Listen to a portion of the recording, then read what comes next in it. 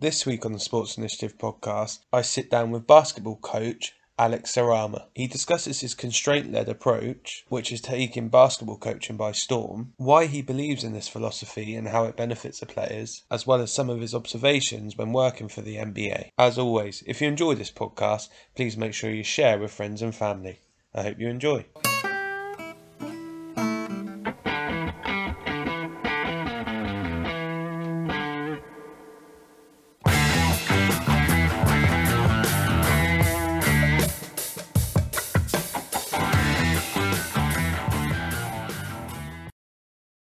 Perfect. So, Alex, listen, really appreciate you jumping on. I know we caught up briefly then, but it sounds like you're all good out in Italy, all safe and well. Absolutely. Pleasure to connect, Michael. Thanks so much for having me on the podcast. Looking forward to this conversation and seeing where it takes us. Perfect. So, I guess for people that don't know you, do you just want to give a bit of a background in terms of what your current role is and what that entails? Absolutely. So currently, I'm running an academy in the north of Italy, about an hour west of Milan. And it's for boys aged between 16 and 19 years old. And all the players come from different countries all over the world. So we don't actually have any Italian players here. We've got like 11 different countries represented. And basically the idea with what I'm doing is I'm trying to show coaches and really show them how you can implement evidence-informed coaching into everything kind of we do. And hopefully this will act as a case study so that players all over the world can then receive a better experience. So, I'd say I'm very focused on trying to learn as much as I can from the research and then immediately implement that into, our player development, our team development, the strength and conditioning. So that we have a really kind of well-rounded approach to everything we do. And ultimately the goal is to develop players for higher levels of basketball. So for a lot of the guys, that would be NCAA careers or professional leagues in Europe. So basically they spend time with me. It's year round. They do all their school remotely, distance learning. We compete in tournaments all over Europe. And then once they hit 19, I prepare them and send them off somewhere else. Perfect. So I guess it sounds like you're trying to take a holistic approach. So for your guys' academy, if you will, what would you say is the main strap line in terms of evidential research that you go, right, this is what our bread and butter is, if you like? What would you say the main thing an individual coming to your program can expect? Great. So I'd say ecological dynamics, constraint-led approach. That's really key, and I think it's interesting because I think I know there are a lot of programs all over the world, but I think I like to think that we're kind of the first program to consistently adopt it and do it in everything we do. So, for instance, what I mean by that is, especially in basketball, a lot of coaches will dip in between traditional drills and a small-sided game. And for me, that's not using the constraint-led approach, because you're suggesting that there's a very specific solution, talking about techniques and parting a specific mental model. And a lot of the times coaches will create a small-sided game and encourage them to use the technique that they just learned within that small-sided game. But for me, that's not an ecological approach. So I'm really trying to be the first program where we really go full in, 2 feet into ecological dynamics, and the results have been amazing. And I'd say that is all combined with the idea of transformational coaching. So again, I like to think we're different, not just in terms of the actual work we're doing with the boys and how we play basketball, our style of play, framework, player development, but I'm very, very big on the fact and their relationships with me and my staff are critical. And it's quite concerning, actually, Michael, to see the behaviors which exist in a lot of kind of performance youth environments. And I'd say it's very transactional. Like, coaches are typically very much an authority figure within their organization. They kind of motivate players through fear and punishments. And for me, that's a big no-no. And I actually would say that the transformational coaching is the most important thing, and creating that environment where it's a safe environment and young men can come here and be really happy and really develop as people, and, you know, look back on this in like 5, 10 years, 15 years, and just have nothing but amazing memories because of how I and my staff treat them. So if we're talking about an ecological approach, kind of define that for us, and then what does that actually look like in practice? Yeah, absolutely. So I'd say ecological dynamics, it basically stems from the ideas of dynamic systems theory and ecological psychology. So let me put this in some specific sport and basketball examples so it makes sense to coaches. So dynamic systems theory, I'd say the key thing there is really looking at self-organization and how individuals, i.e. humans, can self-organize to move based on the information available to them within their environment. And again, part of dynamic systems theory is that we're embracing the fact that humans, and especially team sports like basketball, football, volleyball, are complex systems. So what that means is they're very unpredictable, and very small changes could lead to large differences. So essentially, dynamic systems theory, we're looking at self-organization in the light of constraints. And then that pairs with the ideas of ecological psychology, which is basically the essence of affordances and perception and action coupling. So the idea is that players in our sport, taking basketball, they will self-organize to produce the movements that are visible within skills, whether that's dribbling the ball down the court, making a pass, shooting the ball.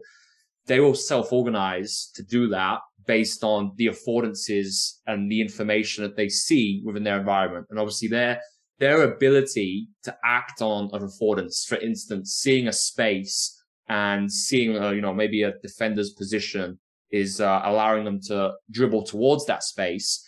That is obviously the ability to do that is based on their action capabilities. And the only way they know if they can do that is playing small-sided games in practice, right? And the problem is a lot of players they're not put in these situations, and they don't even know even what they're capable of, and they're not used to detecting and acting upon affordances in practice. And I think that's the idea of ecological dynamics, of which the key part of that, forming that, is the constraint-led approach. So I'd be amiss not to mention Newell's constraints model. So essentially the idea that summing this all together, it sums everything together nicely that I've just spoken about. So we have task, individual, environmental constraints, which basically affect all those movement solutions. So those constraints interact to shape the self-organization and the skills that we see that are visible within the actual game. And I know it's quite complex, some of the things I just said, and the language is a barrier, but I do encourage any coaches kind of listening to this on my Twitter. That's where I share a lot of and my Instagram, I share a lot of the examples of what this looks like in my sport, in basketball.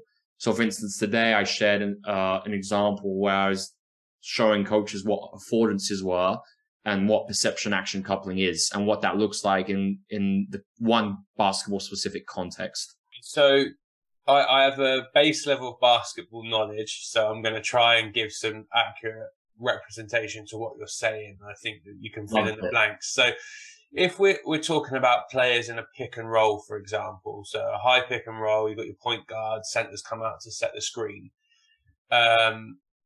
Obviously there's a multitude of factors that are going to go into how the defenders are defending them as to what action that might then be required. So if the defender's going to go under the screen, the point guard defender's going to go under the screen, that might leave space to potentially shoot the three-pointer. If, for example, he is going to follow you around the screen, it might be an opportunity to drive into the lane. How, on a base level, do you get the players to begin to identify what action is required at that moment in time? Okay, this is amazing. You got more than just a bit of basketball knowledge. That was great. So, this is a really good example of how we can kind of look at the CLA in a basketball specific context. So pick and roll, obviously there are a lot of different constraints to look at. First, we've got individual constraints, and this is key because, different sizes and wingspans and different abilities there are going to shape different solutions. For instance, a really big and tall point guard, take someone like Luka Doncic, who's, you know, one of the best players in the world right now. He's going to be able to he's going to have more affordances to make passes, direct pocket passes to the roller who's going towards the basket, or to pass to other teammates if their defense are tagging, which is basically helping to go towards the roller and take that away, because he's bigger and he's got a bigger wingspan and size than a lot of the defenders who will be guarding him. So he has more opportunities for action to do passes than maybe a 5'10" point guard. But maybe a smaller point guard is really explosive, can accelerate really fast. So they look to reject more and not use the pick, go away from the defense and start driving towards the rim to draw other help defenders before they kick it out. So again, you know, maybe looking at the role of the picker, you know, the guy actually setting that pick, maybe they're really fast and they can immediately accelerate fast out of that pick to get to the rim. They're going to have more affordances for lob passes, right? To catch those lobs and finish. Whereas maybe a heavier picker, like one of my players here, he's an amazing, kind of big because he's so attuned to all these different scenarios in the pick and roll. He's not very fast accelerating. So for instance, he's not going to be able to slip quickly and get on the rim because he's just not that fast. So for him, maybe he's going to seal more and use his body to create that advantage and get the defense behind him before he starts rolling. So we've got to factor these individual constraints in. And then obviously you alluded to it with the task constraints and you spoke about the high pick and roll. The location of the pick and roll is going to shape some of the solution because, you know, maybe it's on the wing, maybe it's in the middle, maybe it's on the 45. So pair that with the individual constraints, different things will happen. And the main thing, of course, is the type of defense, right? So it's essential that players are attuned to actually perceiving the information in their environment, seeing the defensive coverage, and then coming up with a solution. Now, this is answering your question. That kind of lays the foundation. What determines what solution they use? So again, we talk about with my players, we talk about coverage solutions. So for every type of defensive coverage, we have many solutions available to them. And the key thing is I'm not being super restrictive here and narrowing them to specific things because that would be over constraining. And we could be missing out on some coverage solutions which are really effective for the type of players we have. So rather what we talk about is how different coverage solutions, a lot of things can be used against the same defense. For instance, take a reject, right? Where the ball handler doesn't use the pick, they dribble away from it. That would work against pretty much any type of defensive coverage. Even a slip where the picker doesn't make contact on the pick, but they escape quickly and start sprinting towards the rim. Same thing. Pretty much any coverage that will work with. So we talk about, you know, we have a framework of different solutions, and at the start of the season, I let the players self-discover it. So I would put them in small-sided games and we would play with different defensive coverages. So we'd have things like a switch, a drop coverage, a blitz where we trap and both defenders go to the handler. But then they would naturally try solutions. And then what we did, so we had a shared understanding and kind of terminology. We would then, once they self-discovered those, we would name them. So then we'd be like, all right, this is a reject. This was a slip. This was a short roll. So naturally, then we had a terminology and they kind of understood what some of the solutions are that are available to them, but I'm not restricting them to one specific one. I'm letting them choose based on the task constraints that are present for each situation. And I think a key thing here too, Michael, is like some of these solutions are very specific, right? And this is where I'm working on this right now, trying to find the balance because, you know, a lot of the ecological kind of language talks about not showing the players one specific solution, right? And this is where I'm torn in two minds because certainly regarding like technical biomechanical things, we would never talk about doing things a certain way, i.e. shooting the ball the same way every time passing. But there are some specific coverage solutions we have which are a little bit more complex, which I think are very difficult to be self-discovered. Take, for instance, for any basketball coaches listening, something like a ghost screen or a via pick and roll. So for me, it's like I do some of these less obvious coverage solutions. I will show them to the boys, but critically making it very clear that anything could happen as we do this. So take, for instance, a ghost screen. As we do the ghost screen, there could be loads of different new solutions that emerge. So we're not just looking for one particular thing. Does that make sense? Yeah, it does. I guess my question off the back of that is, how do individuals develop the self-awareness of what their game is to then how that would affect the solution? So if I look at De'Aaron Fox, for example, who's very good at driving into lane, very quick, he would have to have a level of self-awareness that maybe he's not Damian Lillard and he's not going to be able to shoot from deeper, and actually he's going to need to drive. But obviously you're working with individuals who are younger than that. So how do they develop the understanding of, this is what my game is currently? And then also, how do they then go, well, this is where I want it to get to, so this is what I need to work on? Because they might be very good at driving, but have identified they want to be better at three-point shooting. So they need exposure to both rather than just searching for success. Absolutely. So basically, that's exactly what you just said, is players knowing their action capabilities. Like what coverage solutions are they capable of performing, right? And this is the essence of it. For me, the player development is where I develop a lot of it, and I put them in situations where they can try different things.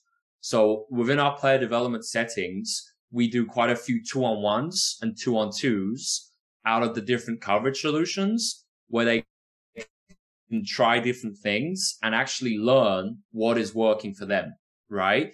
So I think the small-sided games are where I'm focused more on, especially because they're young players, on widening what they're capable of so that they can perform different coverage solutions. And I think, it's a lot of the things we do.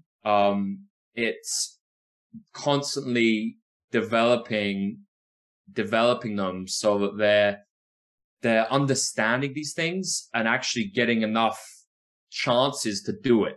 So for instance, in our 2-on-1s, 2-on-2s, we do something called bursts a lot, where it's rapid fire and where maybe the offense and defense stay for like a minute, no rotation, and they're just getting repetition at repetition constantly for that whole minute.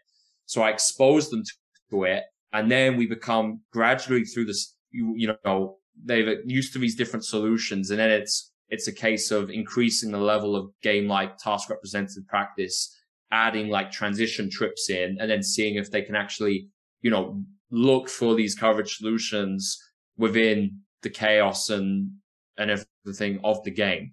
I'd say then when it comes to our like 5-on-5 in practices, when we're actually playing, which is a lot, that's when they mold kind of their strengths to their like what they can do best coverage solutions, and they look for those more in the 5-on-5, right?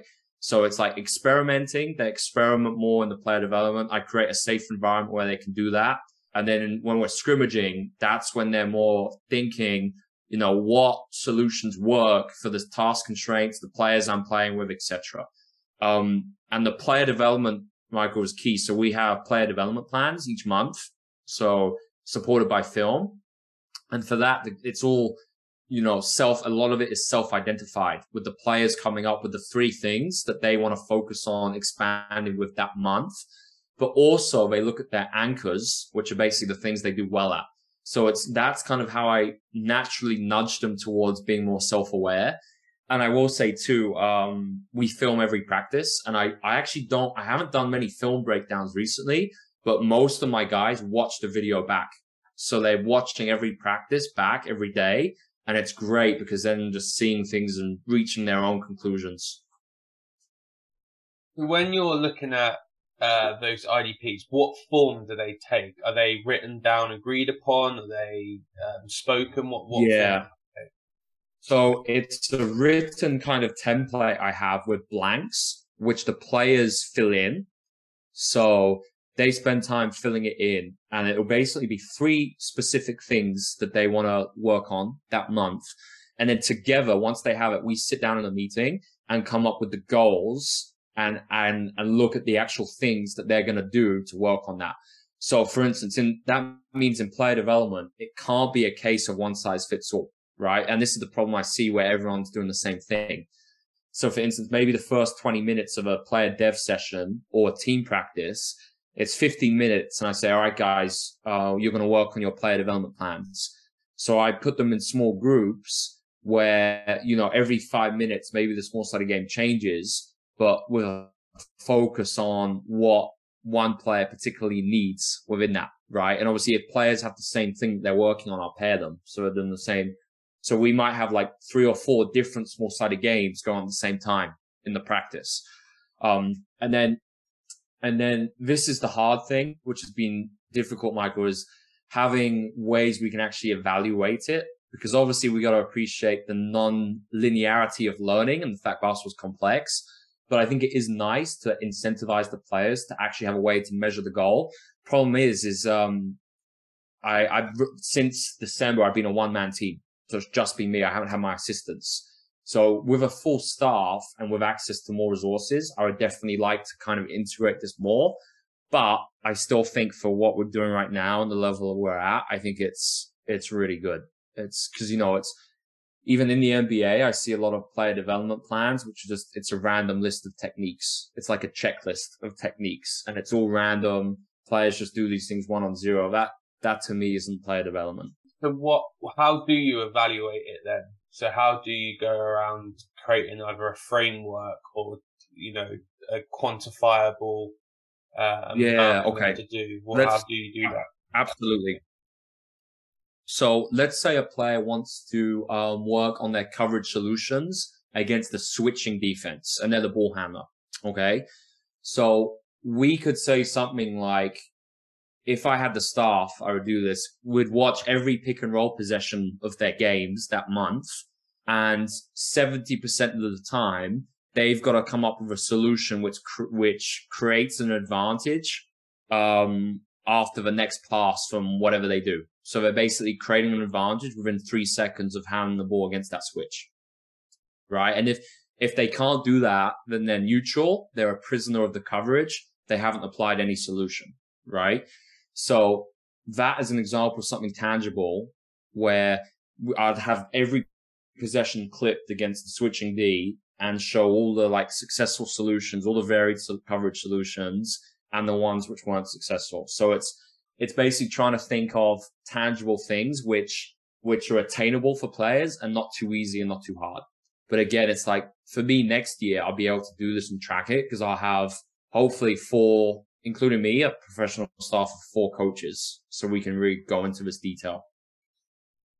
Okay. And so in terms of, you've got your anchors and stuff, which obviously things that they're super strengths, if you like. When you're looking to develop a skill, obviously you're probably going to get a high level of failure before you get that success. So how do you go around supporting the players through that failure, particularly if it's a skill either they haven't been taught before or something that you're like, listen, for you to make that next step, this is a non-negotiable. You have to be able to do it. Totally. So within the PDP, I basically have 3 types of goal. So it's either a 100-meter sprint, which is something within the next month they can do immediately and start using and actually having that skill emerge in games, not just practices. Then we'd have a 400-meter race, which is something which takes a few months. It could be 2, 3, or 4 months. And then a goal, which is a marathon, which takes the whole season. Or if it's a player I know I have for 2 or 3 seasons, even longer.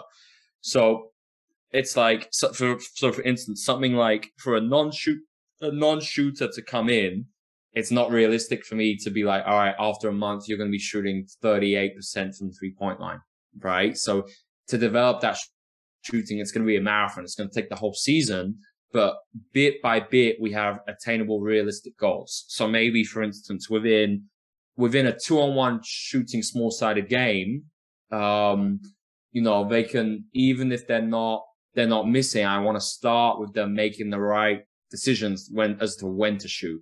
So are they open? Is it in range on balance? I call it a Rob shot, range, open, balance.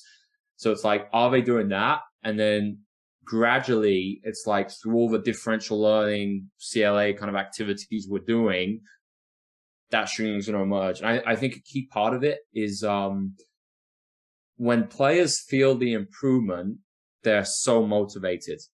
And this is the thing, because I've got the guys for a good amount of time, and the improvement is, obviously we have to appreciate that improvement is non-linear, but they see sudden jumps and things they're doing which they never thought they're capable of.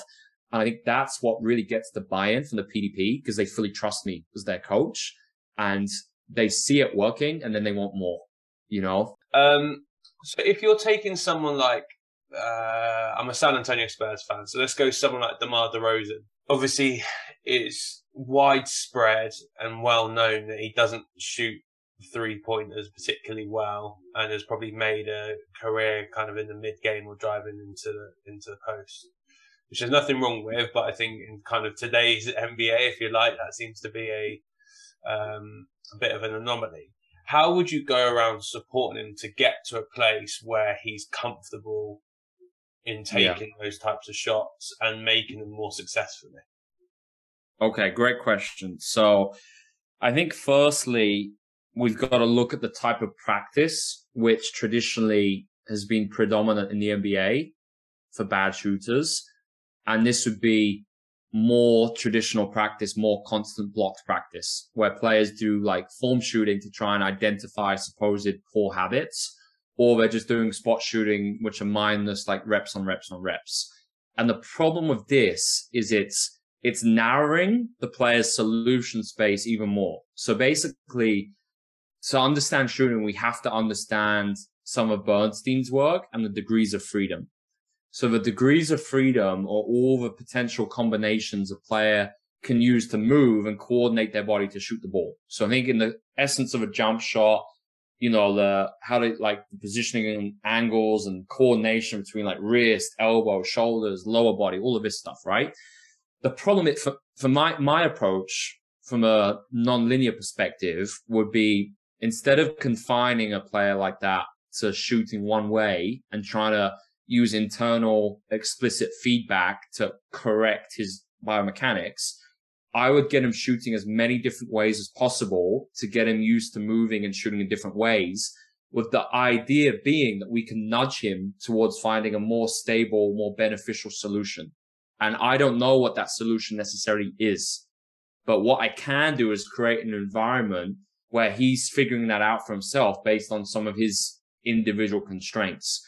So what I would do is use a lot of CLA type activities, such as one-on-ones and two-on-ones, right? And I'd pair that with differential learning. Now, I've spoken about this with one NBA coach who I respect a lot, because I think he's the first NBA coach really embracing and incorporating the evidence into the stuff he's doing. And you have to remember Maya for this: most advanced yet acceptable. Some of my differential learning exercises I cannot do with an NBA player, because they're not going to want to do it, especially at the start when we have no relationship. But maybe some of the ones, such as passing the ball in different locations, so they're always shooting from a different place, a different movement every time. So sometimes they're going to do it like it will be a drive and kick. Sometimes they're going to ghost screens. Sometimes they're going to relocate second cut. Every rep is different. For sure, we can do that. So basically just creating repetition at repetition in their shooting environment using differential learning and CLA. And the idea is gradually, as I develop that relationship with the player, and maybe they really see improvement in some areas of their game, they're going to want to do more. And then gradually, maybe I could then do some more advanced differential learning exercises, things which are a little bit more weird, like different stances, different arcs, different release speeds. The whole idea being here that we're destabilizing their current solution and nudging them towards new ones. And for me, if you look at all the non-shooters in the NBA, you typically see, again, look at Bernstein's work, their degrees of freedom are frozen, and their shot looks very rigid and awkward because they don't know how to coordinate their body. So if you try and fix that with a shooting coach, as it's been done traditionally, the idea is, the common idea is you have to shoot the same shot every time. Impossible, A, for that to happen in the game, and B, that's not solving the problem, right? Making that player a better shooter. So that is kind of how I would approach it. I hope that makes sense, but it was a great question. And it's something I thought a lot about recently in terms of if I was working with NBA players, how would I go about it? No, it does make sense. I guess the question back, which you'll probably get from some of the NBA players or coaches, is traditionally you would have had individuals that have done high repetition, high volume work from corners or particular zones on the floor, and maybe they have had success, or they felt like they've had success, which has allowed them to feel more confident in the shot and whatnot. So I guess the question on the back of that is why have those individuals got that mindset, and why do they feel like that high volume, high repetition work does work? Of course, it's a few things. I think it's survivorship bias, right? And it's in spite of, not because of, right? So, and this is the thing. It's like a lot of the coaches coaching, especially in the NBA level, according to how they were coached as players. So then the whole cycle just continues. And it's like, it's a shame because we look at all the players in the history of the NBA who could have been sufficient shooters, but never had the chance to do that, right? And survivorship bias, it's basically like, we see the success stories, but we never see all the players who trained using that same way and never made it. And for me, it's like, I would show the evidence. And I think a lot of players are really smart and intelligent. And it's like, if I just explain to them something even really simple, I'm not going into ecological dynamics because that's very complex, but just talking about blocked versus like blocked constant versus blocked variable practice and all the benefits and research, in terms of training other ways instead of using blocked and constant.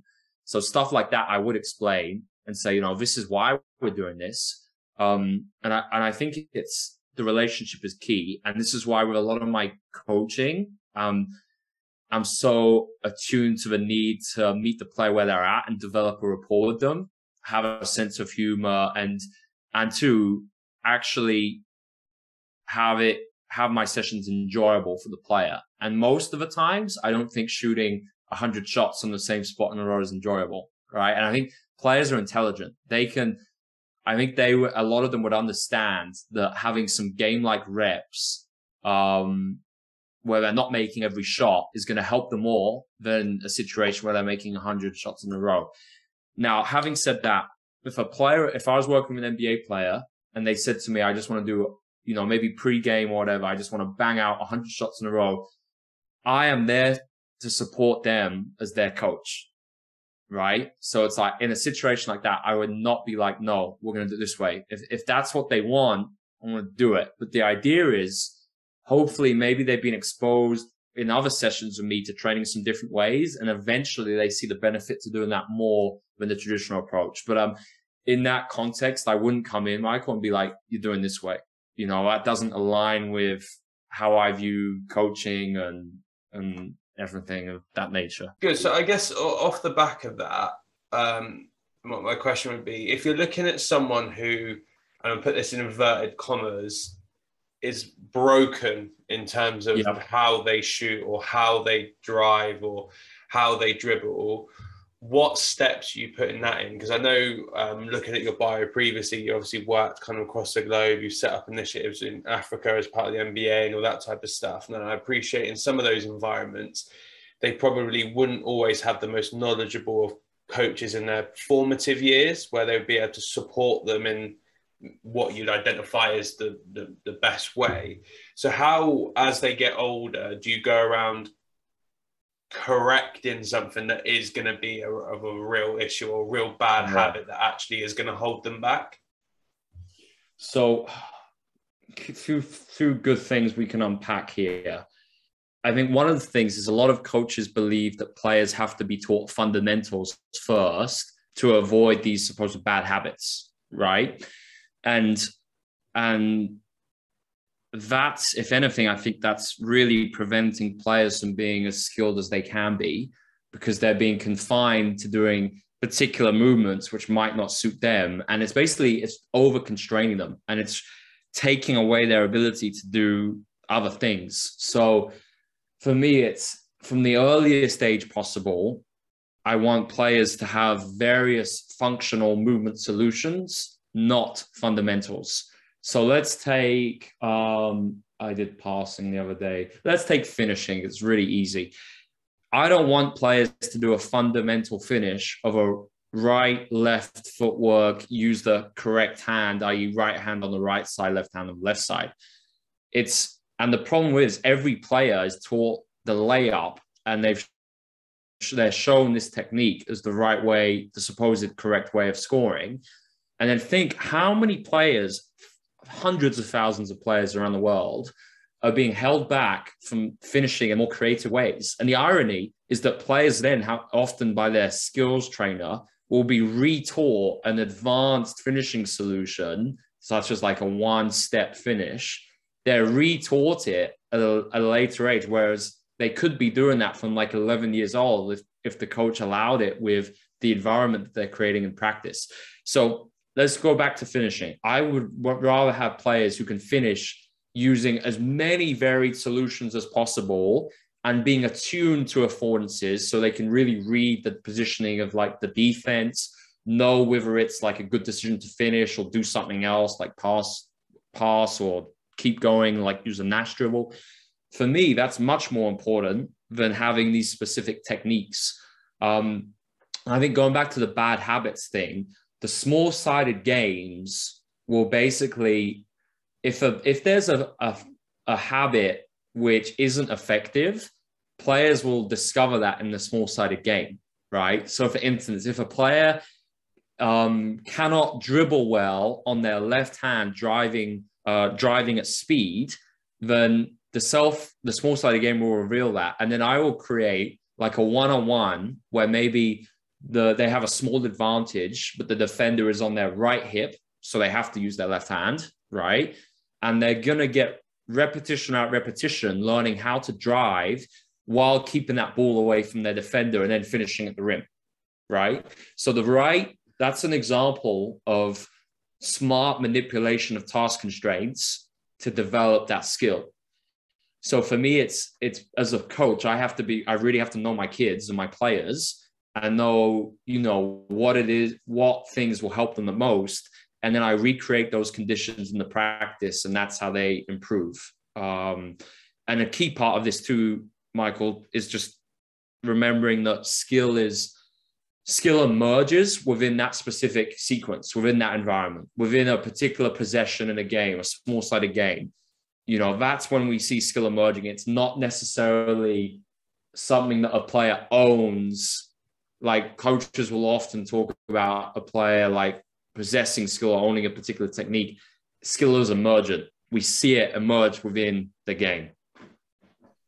And so how do you diffuse over-reliance on a particular skill that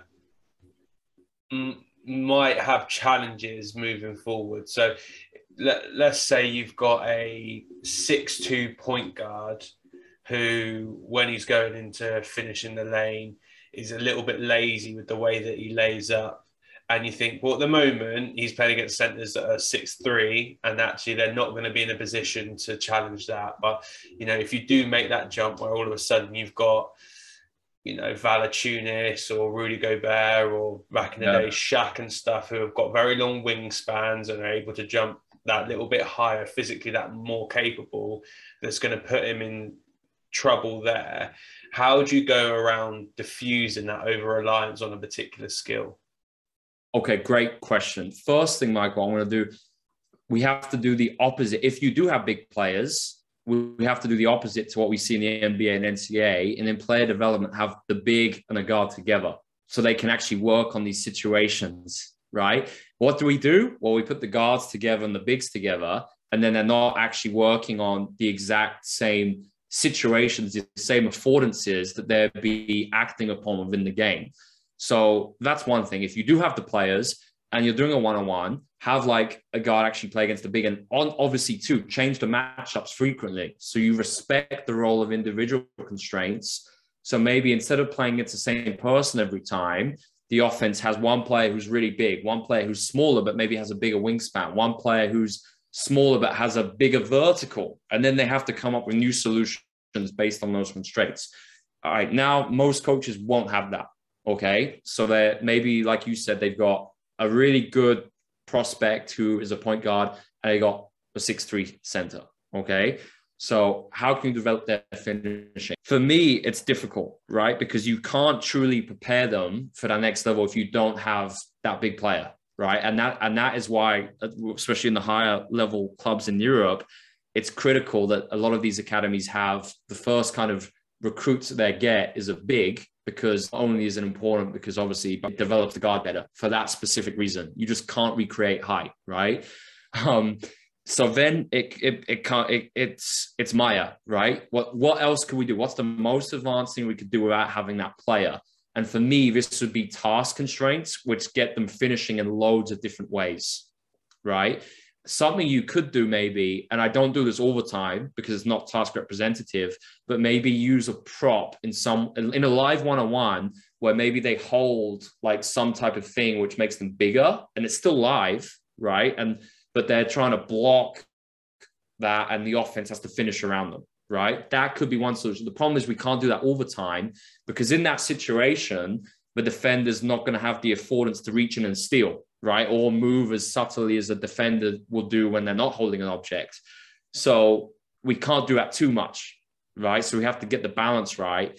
So then I'd pair that with a lot of one-on-ones and maybe one against twos where there are different advantages, defense coming from different angles, the offense coming from different angles, sometimes off a dribble, off a cut. And the idea is I can still have a good level of challenge within these activities. I did a lot of one-on-one and one-on-two this year, a lot. Yeah, that makes complete sense. And I guess kind of moving away from this topic slightly, if you like, which is what made you go down this road? As I alluded to earlier, you've had a lot of exposure to different environments across Europe and into Africa, etc. Was there any particular moment that stood out to you to say, actually, there's got to be a better way than what we're doing with the players right now? Yeah. All right. So I'd say I was more of a games approach coach, like 3-4 years ago.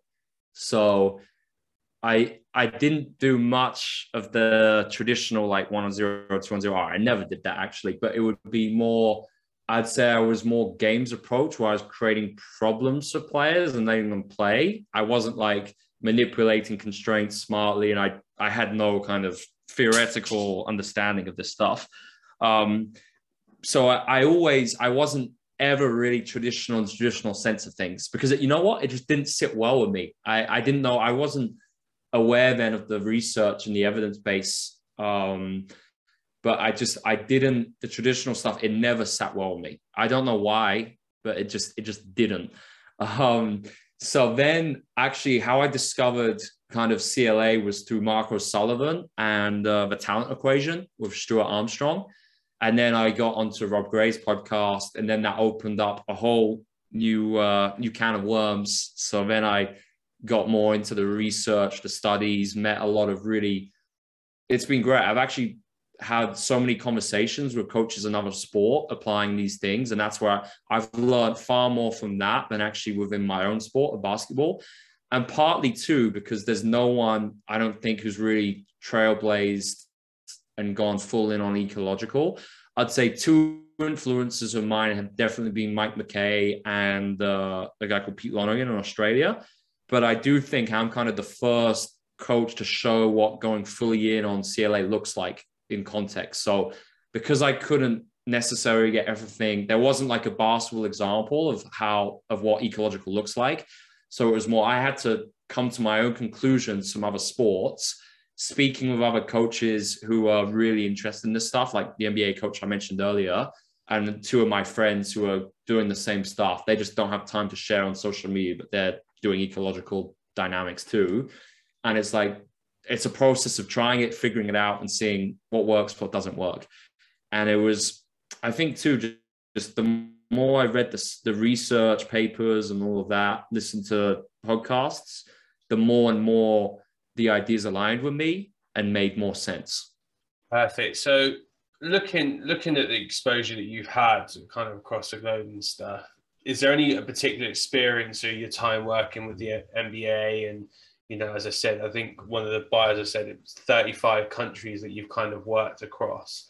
Is there any one particular that's experience that sticks with you as to, you know, how individuals can grow an environment, or what a good growth culture environment looks like, and kind of that's Yeah. helped you formulate your idea now in Italy? Okay, man. I had an amazing time at the NBA because I had a really cool team to work with. And I was living the life of Riley. You know, I started when I was 21, and, you know, I had a corporate car where I could spend an obscene amount of money, obviously on travel expenses, but still, and then stay in ridiculous hotels, go for ridiculous meals. Like, yeah, for me at such a young age, it was crazy. But for me, it actually made me more determined to do what I'm doing now, because I saw the entrenched traditions, not just in terms of basketball coaching, but also from a corporate standpoint, culture standpoint. And it was like everything I was learning, reading, researching, it was like, for me, it wasn't applied within the NBA world, right? It was very traditional. And that's what inspired me. And, you know, I could have been super comfortable and had a job for life. And, you know, I was popular there because I worked really hard and I did things differently, but it was creative. I, you know, used my innovative ideas, but within the NBA guidelines. But I felt like I could never truly do what I wanted to do and show my ideas because of those limitations I had being in a big traditional company. So actually it was like, no, I was like, could I end up working for an NBA team by staying in the league office and then making connections and move to an NBA team? Yes, probably. But am I going to change the basketball world and be a trailblazer and be respected for my coaching, my innovation, my creativity?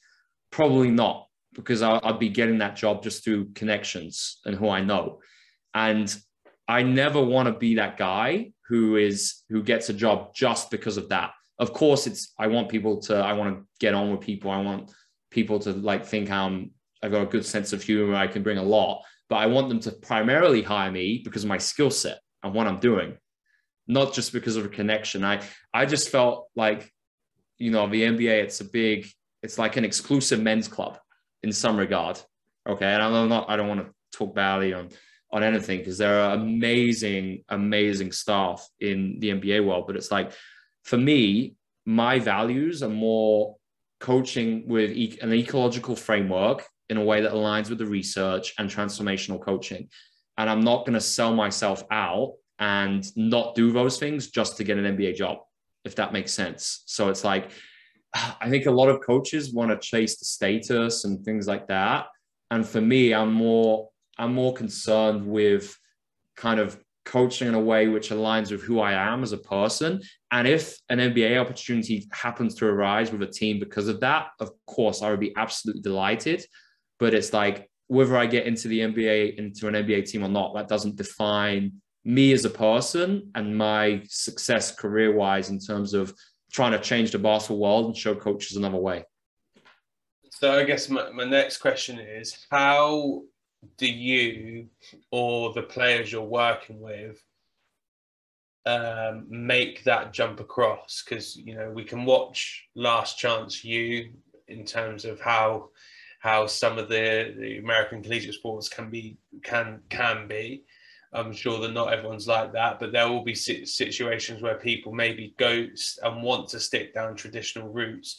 So how do you go about preparing either yourself, if you were to make that jump, or probably more importantly at the moment, your players, from leaving your environment, which is, as it is, a lot of ownership, a lot of this, to maybe going into an NCAA environment, or maybe going into a NBA environment that could be very, very different, and that actually doesn't mirror what you're doing at all? Yeah, absolutely, Michael. So on one side, I like to think that through our approach, the players are going to be very skilled, so that when they do leave here, just in terms of their ability to play basketball at a high level, they're going to have that. And naturally, if you could do that, I think you can fit in anywhere, right? But like you said, the coaching, no doubt, will be different. So for me, it's like, I'm I'm not willing to change my coaching approach and, for instance, say, all right, we're going to do a 3-man weave now because this NCAA coach does it, and you're going to be doing that at the next level, right? Because that doesn't align with my values. But I like to think that all the personality traits that the players develop through our style and through things like our mindfulness and our life skills sessions off the court, I like to think it's that which will prepare them for the next level. So things like, the fact that we compete every single practice in small-sided games, well, they're developing resiliency there. They're learning how to respond when they're not playing well, how to take feedback, right? And it's these things which will transfer, even if they're in a traditional environment. Those are the characteristics which will help them get through that. And two, it's like something I do in our player development is show players how they can develop by themselves. If they don't have a coach doing like the CLA, I actually show them and I say to them, if you had a student manager, which you have in the NCAA, this is how you play guided defense. So you can teach them how to actually play guided defense on you, so you get repetition at repetition. And so a big part of it is actually educating them on how they can work out if they're by themselves. And all they have like 10 minutes before practice. So it's better than nothing, like a 1-on-0. I think for coaches, it's just a case of, and maybe we're 10 years away from it happening, right? Because obviously I think teams are far away from really incorporating skill acquisition and this into the coaching. Maybe not. I don't know. I could be wrong. I think it takes like one coach, like the coach I mentioned earlier, who really is a pioneer and believes in this stuff. And they have the environment where they can do this, i.e., maybe like a young team compared to a team of veterans, right? And they can do this. And then that's how things start changing, because other coaches, as they move to other teams, they'll be like, oh, well, when we were here, we did it this way and it worked really well. And, so it's like, that's what will get the wheels in motion to get all this changing. I think the other thing too, Mike, was that's also the reason why I'm sharing so much on social media, in the hope that this picks up and that other coaches can hopefully use some of my ideas, apply their own thinking to it, make the game even better, and then we all win at the end of the day. Tell you what it'll take. It will take someone to win. As soon as someone wins doing it, it's a copycat world. So as soon as someone wins doing that, you'll have every man and his dog doing it. Yeah, exactly. I guess the comeback is, and this is something I've got an internal battle with at the moment, is, do you think you're under preparing your players if you don't give them exposure to that type of coaching? Okay, so this is funny because when I was in Germany earlier this year, that was the exact rationale a big club used to justify why their like U18 coach was so traditional and like shouting at the players, all of this. The rationale was because our senior teams coaches like this, so we need to prepare them for that. Exactly what you're saying.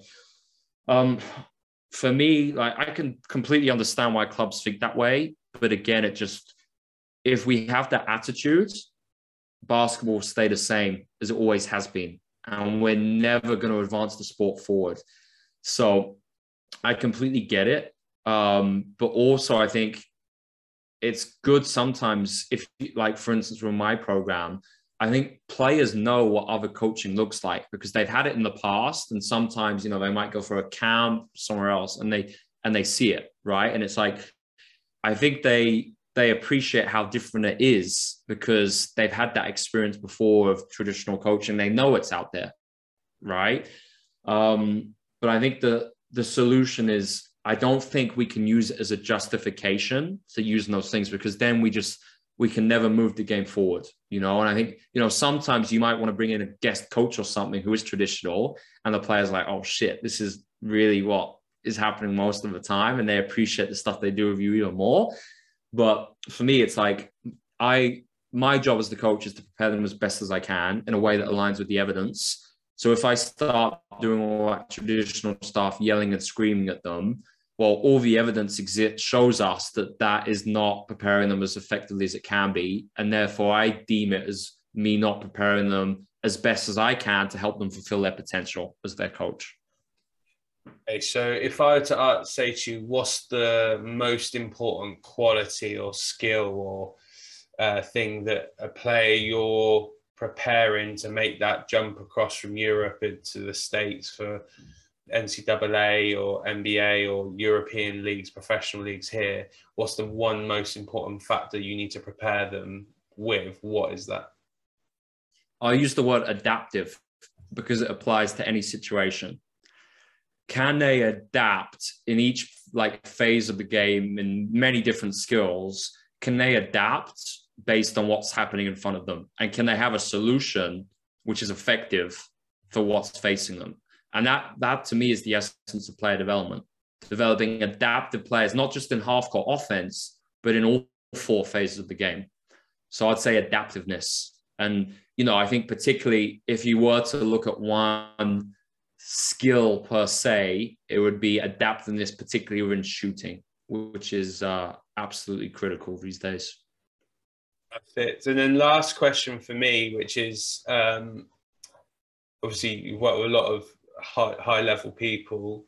Who is either the best player or the best practitioner that you've worked with or against, and why? Great question. Okay, practitioner in terms of who I speak with outside of basketball, I'd say Mark O'Sullivan.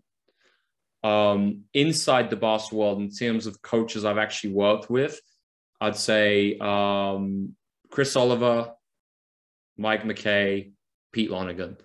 That's a really good question. In terms of players, I have had the chance to work out some NBA players in the past, which has been cool. But it's like, for me, I would only consider a player someone who I actually work with during the course of a whole year. Because it's like, I can't take credit. Even if I do like 8 sessions with someone, player development, I can't take credit for any of that success. Even in a year, if we accept nonlinear pedagogy complex systems, all right, a lot of the improvement in a player could be down to the player development, but it could be down to the work with the strength and conditioning coach, or what the head coach does in terms of empowering them, giving them confidence, or maybe a sleep scientist we have on the team who gets them sleeping better, right? So the thing is, we can't know. But I would say this, it's like, I've got 2 players in particular right now at my program who I think have really excellent long-term potential. So, and we just finished our first season. So it's like, we're not going to know, unfortunately, for a few years, but I'm really, really just excited to see kind of where they go. And I'm just hoping that where they go after this is the right environment so they can keep their development. And obviously I'm really going to do a lot of work to help them choose the best situation. Perfect. Listen, Alex, really appreciate your time. I think a really interesting discussion around how culturally that trying to make a shift within basketball to constraint-led stuff. I know that's been a big push, particularly in football. And it'd be interesting to check in with you again at some point to see how that transformation's coming across and how your players are finding it. So really appreciate your time and catch up with you again soon. No, absolutely. Thanks so much, Michael. And, any coaches listening to this, please do reach out to me. My Twitter is Alex J. Sarama and my Instagram is Alex Sarama. So I share a lot, but love to hear from you. So just send me a DM and be in touch. Perfect. Appreciate your time and catch you soon.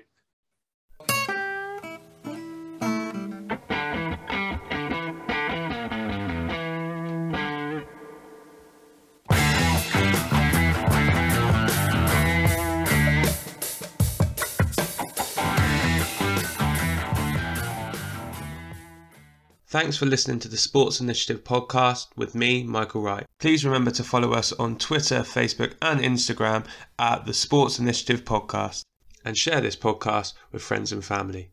I'll see you next week.